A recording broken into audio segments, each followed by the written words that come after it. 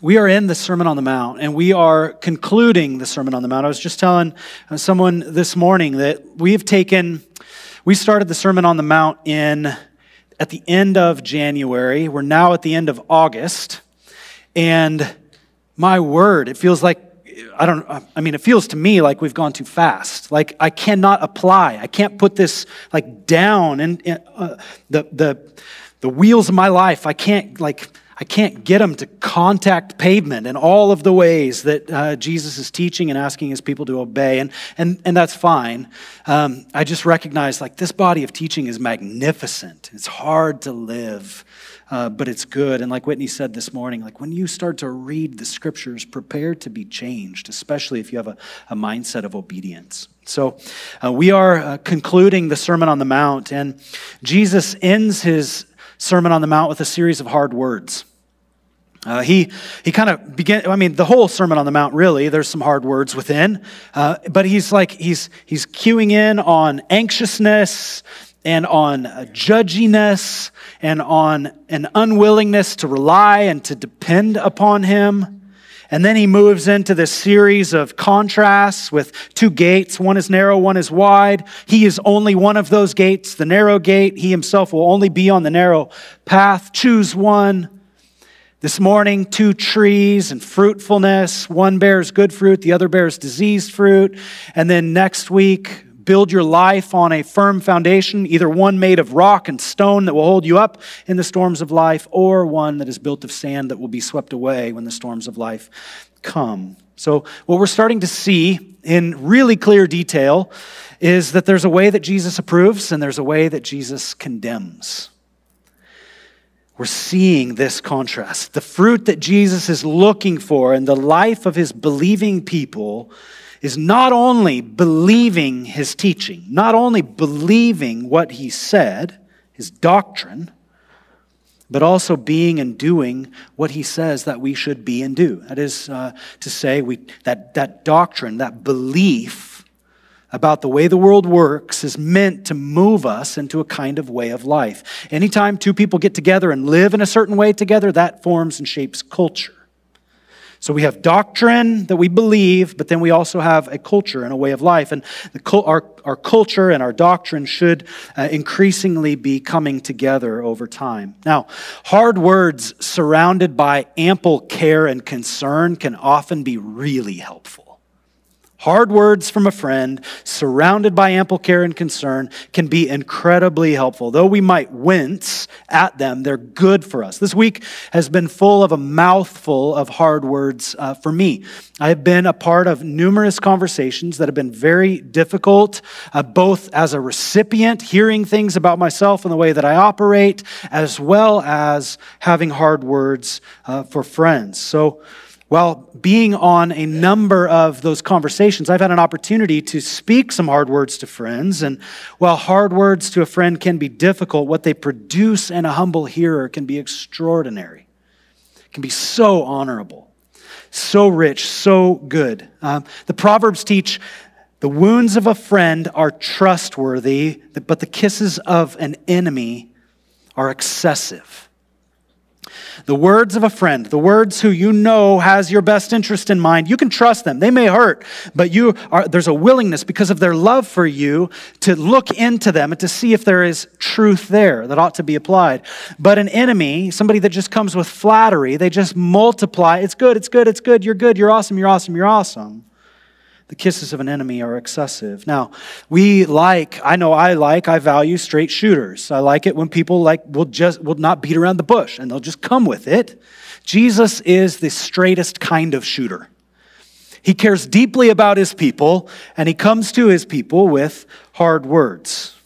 And so that's what this text is about today. It's about hard words. He starts out by saying, beware of false prophets. That's my first point. It's his first point. Beware of false prophets. Then this morning we're going to look at the need to distinguish between different kinds of fruit, good fruit and bad fruit. And then towards the end we're going to see that Jesus is the King of all. And as the King of all, he's actually the judge of all. We like to see him as lowly and gentle, and that is true. He's described his heart to us in that way. 100% true. And he will judge the living and the dead.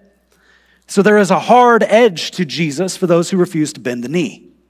And there's a beautiful edge and way of life to Jesus for those who do bend the knee. So he comes right out of the gates, kind of swinging. Verse 15, beware of false prophets. Why is he bringing us this warning? What's at stake here? What's at stake is the purity and the beauty and the unity of his church. He bought us with his blood.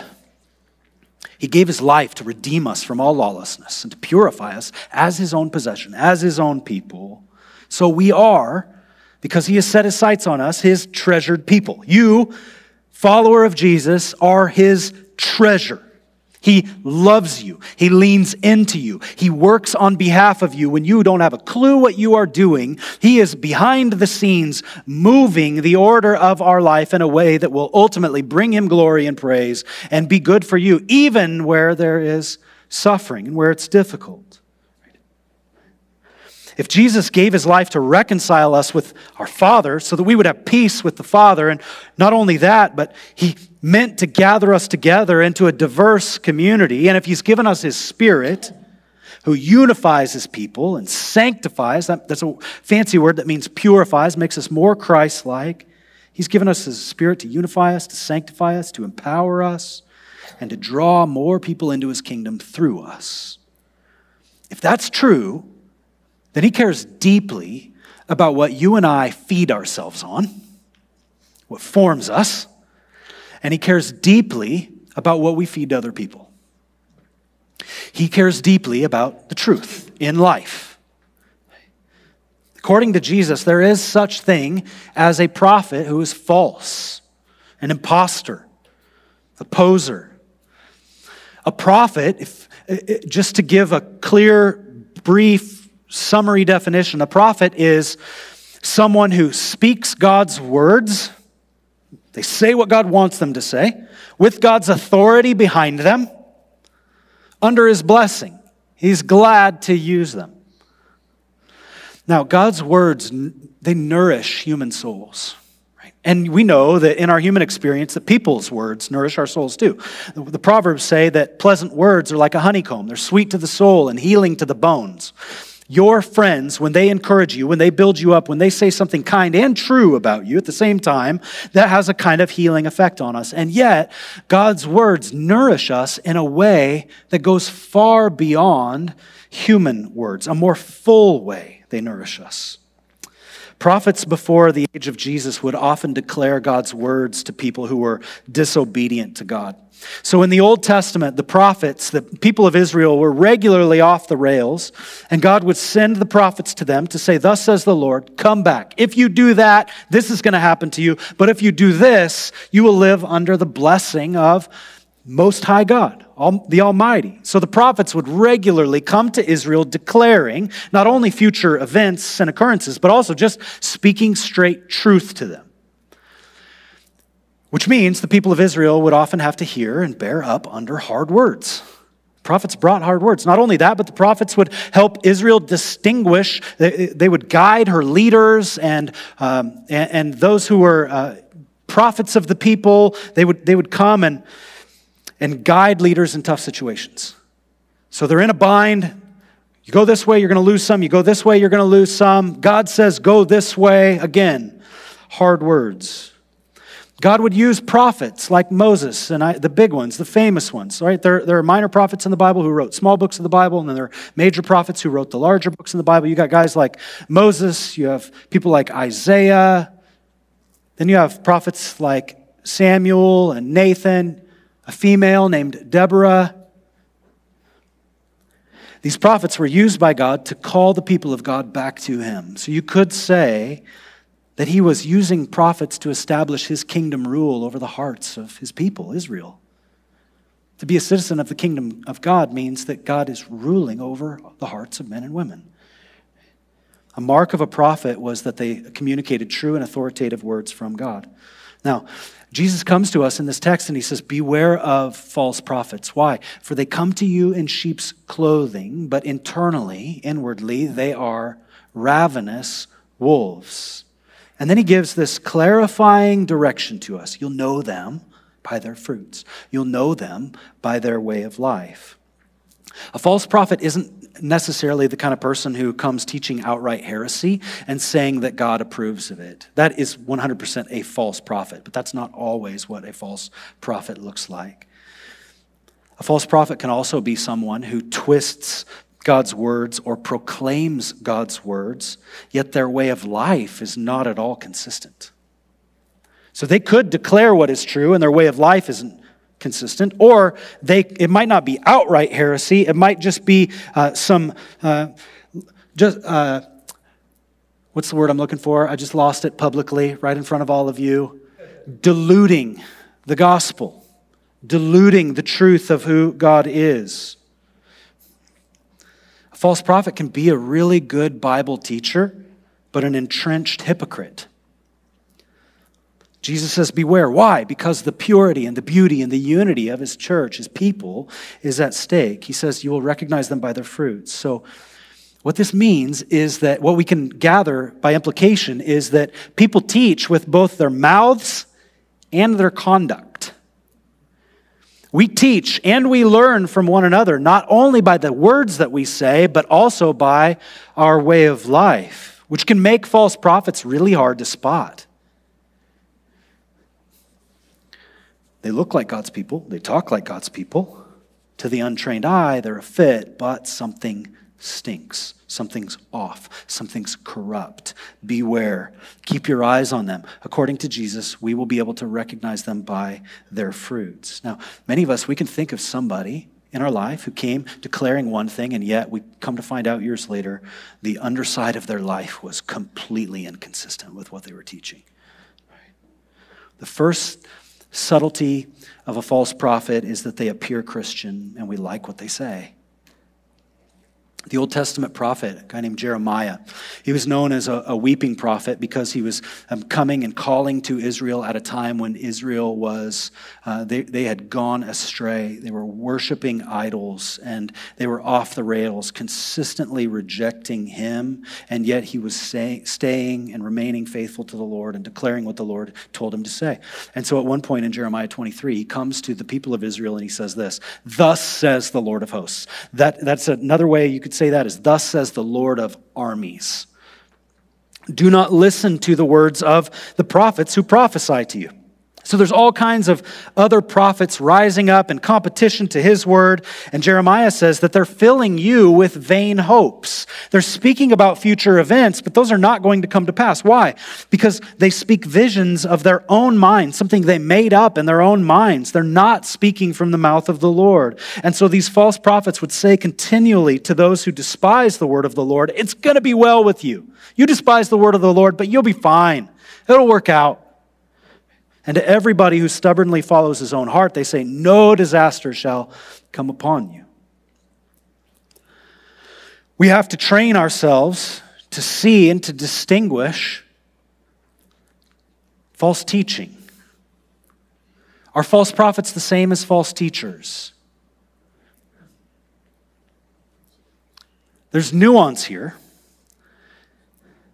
But overall, I think it is helpful for us to treat false prophets the same as we treat false teachers, and vice versa.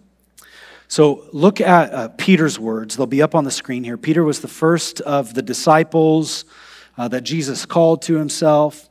Additionally, he occupied the first, his name was first in every list of the disciples anywhere in the New Testament. He's seen as the leader of the early church. He would write in his second letter to a persecuted church, in verses 1 through 3, he'd say, "But false prophets arose among the people, just as there will be false teachers among you." So we've got something that is like another thing. And he's saying, after the comma here, they both, the false prophets and the false teachers, secretly brought in destructive heresies, even denying the master who bought them. And because of that denial, they would bring upon themselves swift destruction. And many will follow their sensuality, and because of them, the way of truth will be blasphemed. And in their greed, they will exploit you with false words. They're really all about themselves. Both false prophets, false teachers exploit and weaken the church with false words about God our Father and his Son, Jesus Christ. And then the Apostle Paul would have something to say as well. As he's writing to a young pastor named Timothy in 2 Timothy chapter 6, verses 2 through 4, Paul would say, teach and encourage these things, Timothy. If anyone teaches other doctrine and does not agree with the sound teaching of our Lord Jesus Christ, and with the teaching that promotes godliness, that's a way of life, he is conceited, understanding nothing, but has a sick interest in disputes and arguments over words. Again, false prophets, false teachers do not agree with the sound teaching of our Lord Jesus. Now, people like this very much exist in our community. They very much exist in our feeds online. They very much exist in our midst. The Apostle Paul, he would go on near his death. He would go on in Acts chapter 20 to encourage the Ephesian church. And part of his encouragement, or after his encouragement, he gave them warning. And this sounded very much like the warning that Jesus gives us in Matthew chapter 7. He would say, I know that after my departure, fierce wolves, notice that language. Jesus used ravenous wolves. Paul uses fierce wolves. They will come in among you, not sparing the flock. That's language for ravenous, devouring. And among your own selves will arise men speaking twisted things in order to draw away the disciples after them. Therefore, Paul says, be alert, beware. Remember what Jesus said, beware of false teachers, remembering that for 3 years I did not cease night or day to admonish everyone with tears by his way of life. They got to see that. The consistency in his message and his life. And now I commend you to God and to the word of his grace. The word of his grace is shorthand for the gospel, which is able to build you up, the gospel, the good news of Jesus, as we believe it and receive it and take it in. It's able to build us up and to give, he says, you the inheritance among all those who are sanctified. Hold on to that word sanctified. It's a word that means to become more and more like Christ over time. We're going to come back to that towards the end. Now, here's the second point. Part of our sanctification, part of our process in becoming more and more like Christ is learning to distinguish good fruit from bad fruit. Jesus is admonishing his people to learn to distinguish good fruit from bad fruit. Why is it so important? Because Jesus knows that talk is cheap. We know that talk is cheap. If you're confused about the word fruit here, we're not talking about fruit from trees, though he's comparing the human life to a tree that produces something. Fruit means what is produced. So a tree produces fruit, and a human life produces fruit as well. A way of life, attitudes, actions, behaviors, words, etc. The fruit of a person's life reveals the substance of their character. And not only does the fruit of a person's life reveal the substance of their character, it also reveals their source of authority, who it is they trust, who it is they're looking to. So according to Jesus, for every follower of God, what they say and how they live needs to be growing in consistency. We say we believe one thing. We have a doctrine. We have a confession of belief that Jesus is Lord. And if that is true, then our way of life needs to, over time, be growing in consistency with that. Jesus is not speaking of those who make mistakes, who blunder all over ourselves, like every single person in this room does. He's speaking of those who are corrupt, who are posers, imposters, self-seeking. He says, you'll know the tree by the fruit. Notice, both trees bear fruit. He says, you'll recognize them by their fruits. Verse 16, are grapes gathered from thorn bushes or figs from thistles? Kind produces kind. That's what he's getting at there. So every healthy tree bears good fruit, but the diseased tree bears bad fruit. A healthy tree cannot bear bad fruit, nor can a diseased tree bear good fruit. Every tree that does not bear good fruit is cut down and thrown into the fire. Thus you will recognize them by their fruits. So it's not that one does produce and one doesn't produce. It's that one produces good fruit and the other produces diseased fruit. There's observable evidence that both are alive, but only one is healthy. Ray Ortland is an influence of mine. He retired a couple of years ago and still is a part of a church called Emmanuel in Nashville. He's an author and professor and theologian and church planter. And he's got a new podcast. It's called You're Not Crazy. And it's just a podcast to weary Christians. And he's a proponent of something called gospel culture, building a culture that lives and eats and drinks up the good news of Jesus Christ. And he says this statement that I think is really profound. He says, we can unsay with our culture what we say with our doctrine. What he means is we can have a nice, tidy doctrinal statement. We can have the theology buttoned down. First, issues of first importance, second importance, third importance. We can have it all buttoned down. The website is tight. We can articulate all of it. It's good to the core. It's right. It's biblical. But our way of life sucks. Stinks. We're messing people up in our way of life. We can unsay with a harsh culture when we say we follow Jesus, the one who is gentle and lowly. That's just one example. Now, I'm going to give you a photo here in just a second that's going to be harsh. It's going to break your brain a little bit when you see it, but it is, I think, a prime example of what it looks like to unsay with your culture what you're actually saying with your doctrinal confession. When Trevor turns his phone off, we'll throw the picture up on the screen.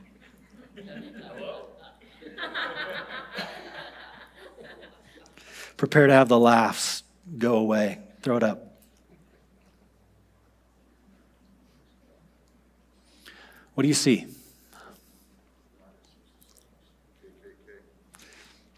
Okay, so this group of people is standing under a sign. These people are known for what in history? Okay, hate, murder, racism, harshness to people who don't look like them or affirm what they believe. What does the sign say above their heads? Their doctrine is solid because that is true.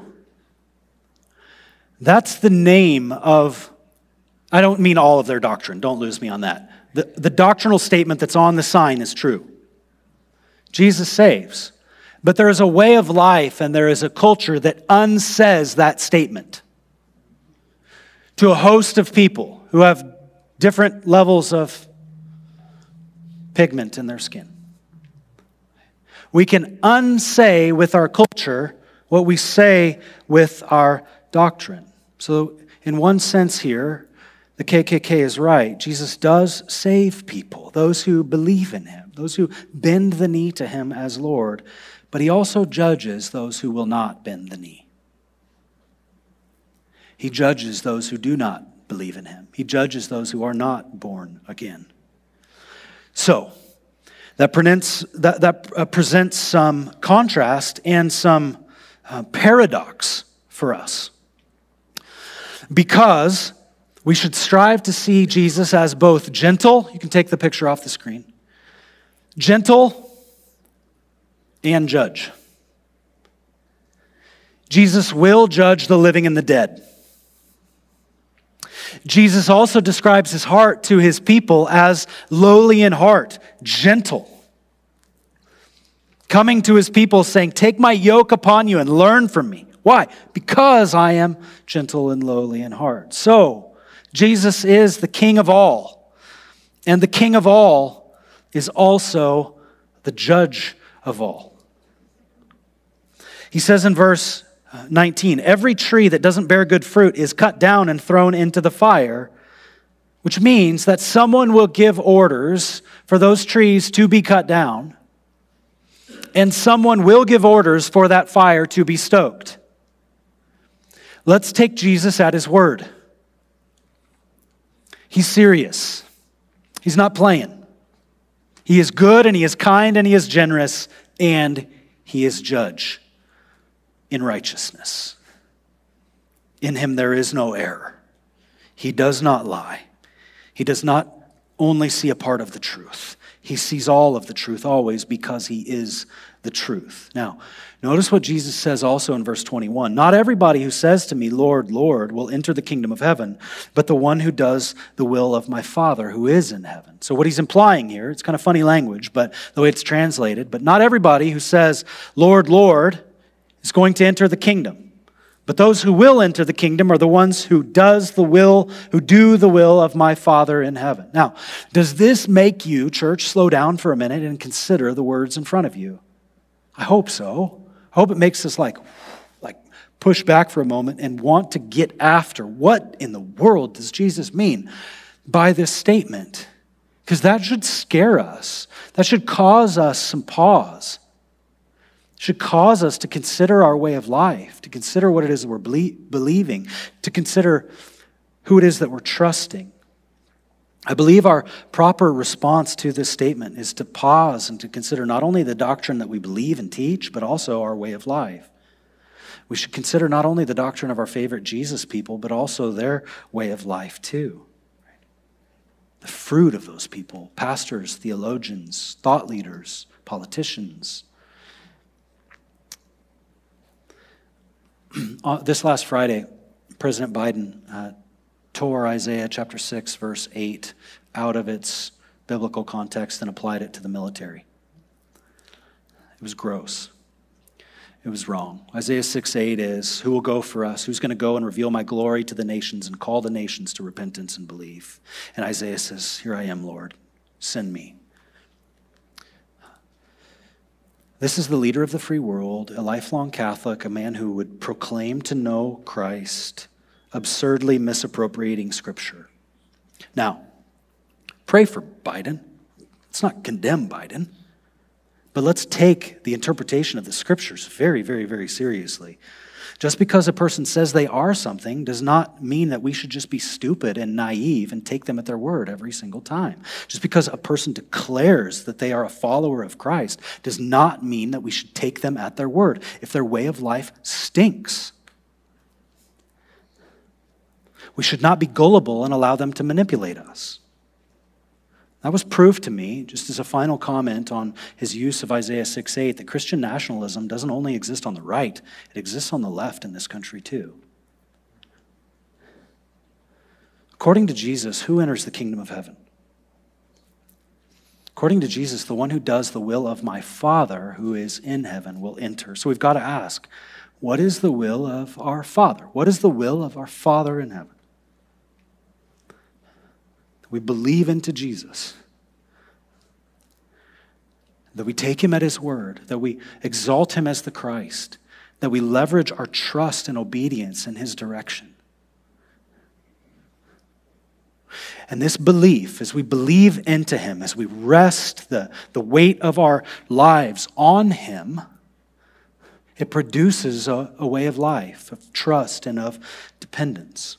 Now, I'm listening to a podcast right now about the man and the church culture that ultimately influenced me to plant a church. It's called The Rise and Fall of Mars Hill. Has anybody been listening to this podcast? A handful of people have been listening to this podcast. There's probably no other human that has been more influential to me in the direction of planting a church than Mark Driscoll. And I stopped listening to him in 2014 because I recognized that the fruit of his life was not consistent with his declaration.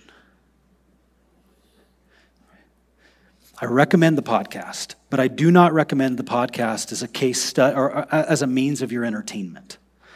I recommend you listening to the podcast to cultivate discernment and as a costly lesson in the value of humility not as a train wreck to entertain yourselves with.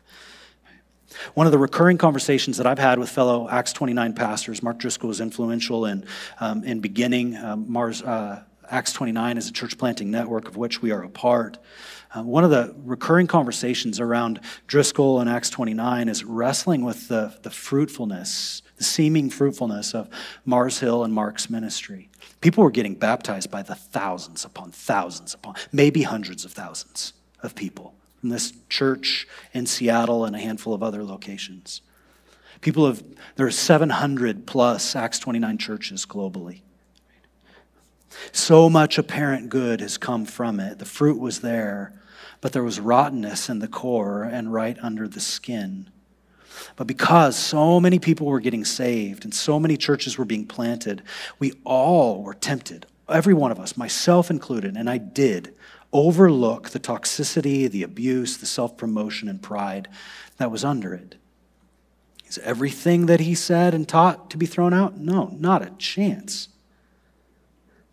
But I was not training my sense of discernment. And yet the Lord has seen fit to bring great good out of him and out of his ministry. And I pray for him that he will practice repentance in the way that people who have the ability to call him to repentance, as former elders as well as other leaders, that he would respond to that. There are people, I'm not just referring to him or even referring to him right now when I say this. I'm just going to say it and try to be as neutral as I can as I say it. There are people leading very impressive ministries who Jesus will repudiate. Massive congregations, movements of churches. Jesus will repudiate some of these leaders. They are not loyal to him. They are loyal to themselves. And according to him, according to his words, this isn't me making this stuff up, man. He will cast them away from his presence because they do not bend the knee and believe, but rather they are serving themselves and using him to do so. Verses 22 and 23, Jesus says, on that day, speaking of the day of judgment, the day where men and women come before him, many will say to me, Lord, Lord, didn't we prophesy in your name and cast out demons in your name and do all kinds of mighty works in your name? And then I will declare to them, I never knew you. Depart from me, you workers of lawlessness. On the day of judgment, Jesus is going to shoot straight. He's not playing games. People will come and they will say, Lord, Lord. They're calling him Lord. They've got the positional thing right in the way that they're approaching him. You could say that they're Christ-centered even.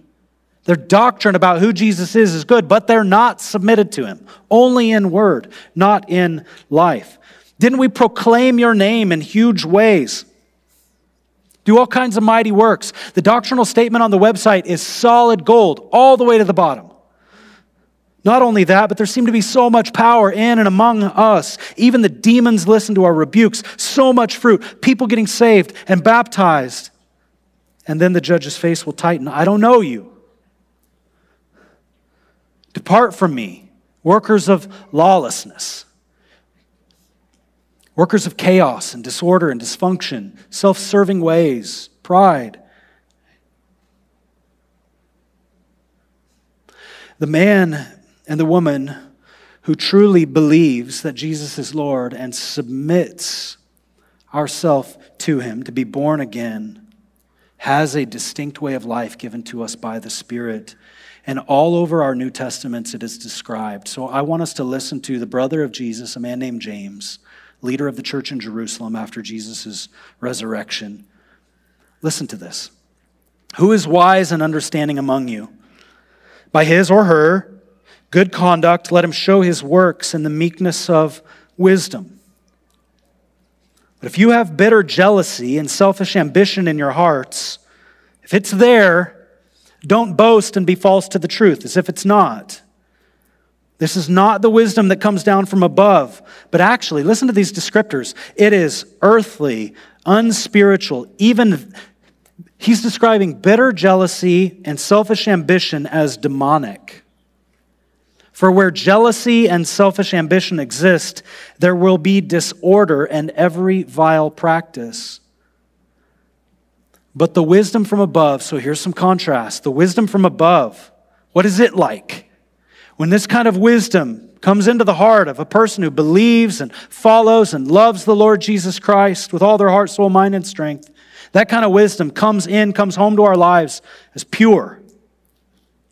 The fruit of our lives is peaceful, peaceable, gentle, open to reason, full of mercy and good fruit, impartial and sincere, and a harvest of righteousness is sown in peace by those who make peace. This is but one description of the life and the style of God's people.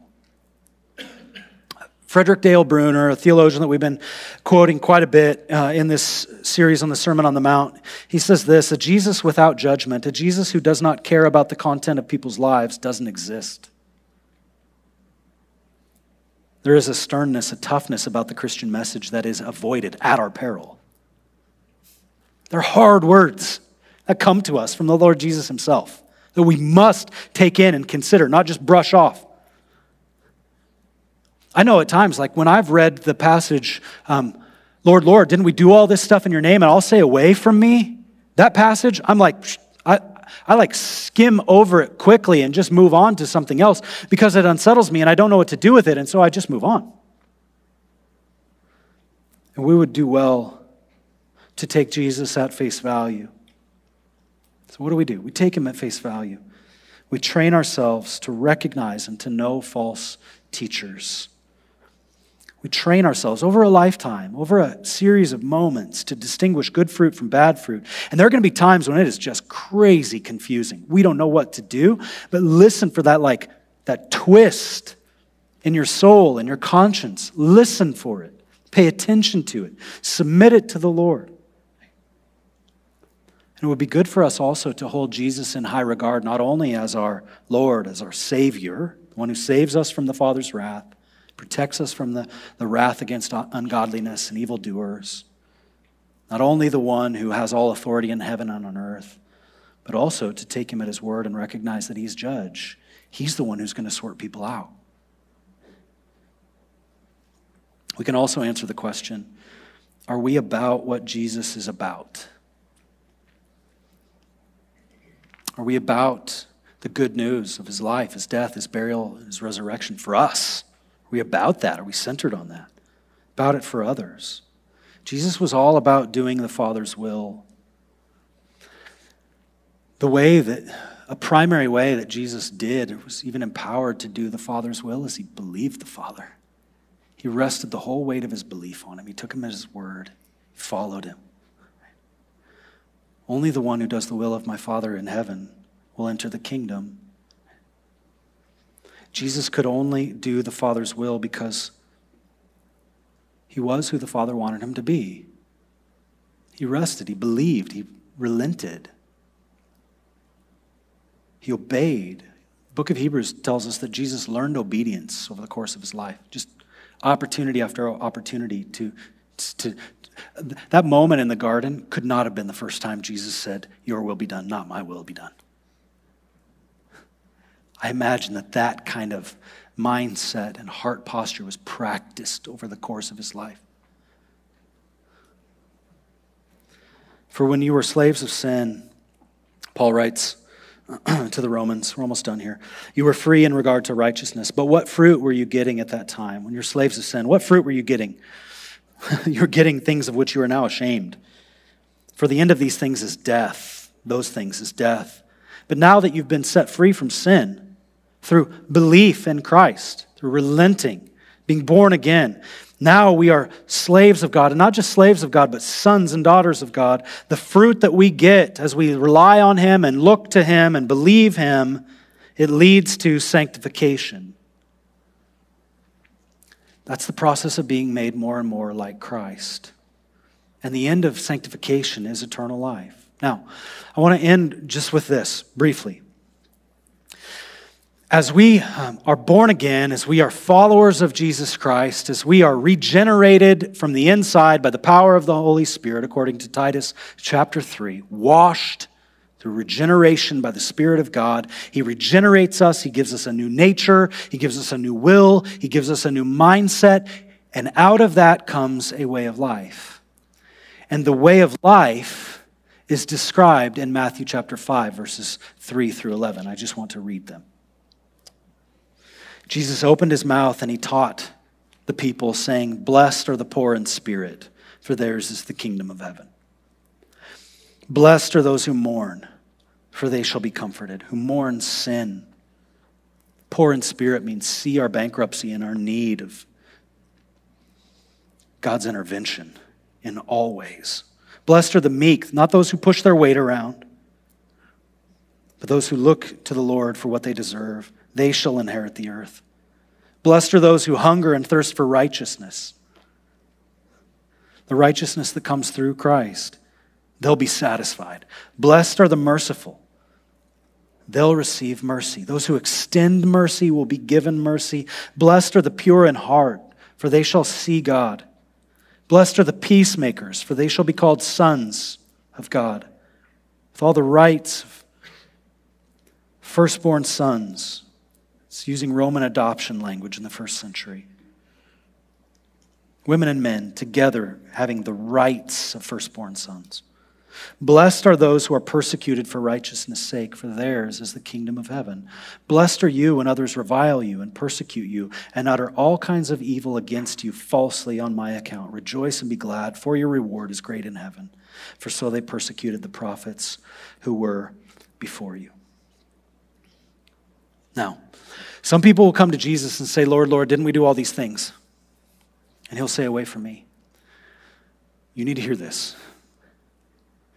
A whole multitude of people that no one can count from every tribe, nation, language, and tongue will not hear "away from me." We will hear something altogether different. Come, enter your master's rest. Well done, good and faithful servant, who has stayed true and conquered, not by our might, but by the testimony that Jesus Christ is Lord and there is no other. Father, help us to know you. Help us to help us to see the places that we serve ourselves by serving you and to relent. Jesus, by the power of your Spirit, become more real to your people. Please.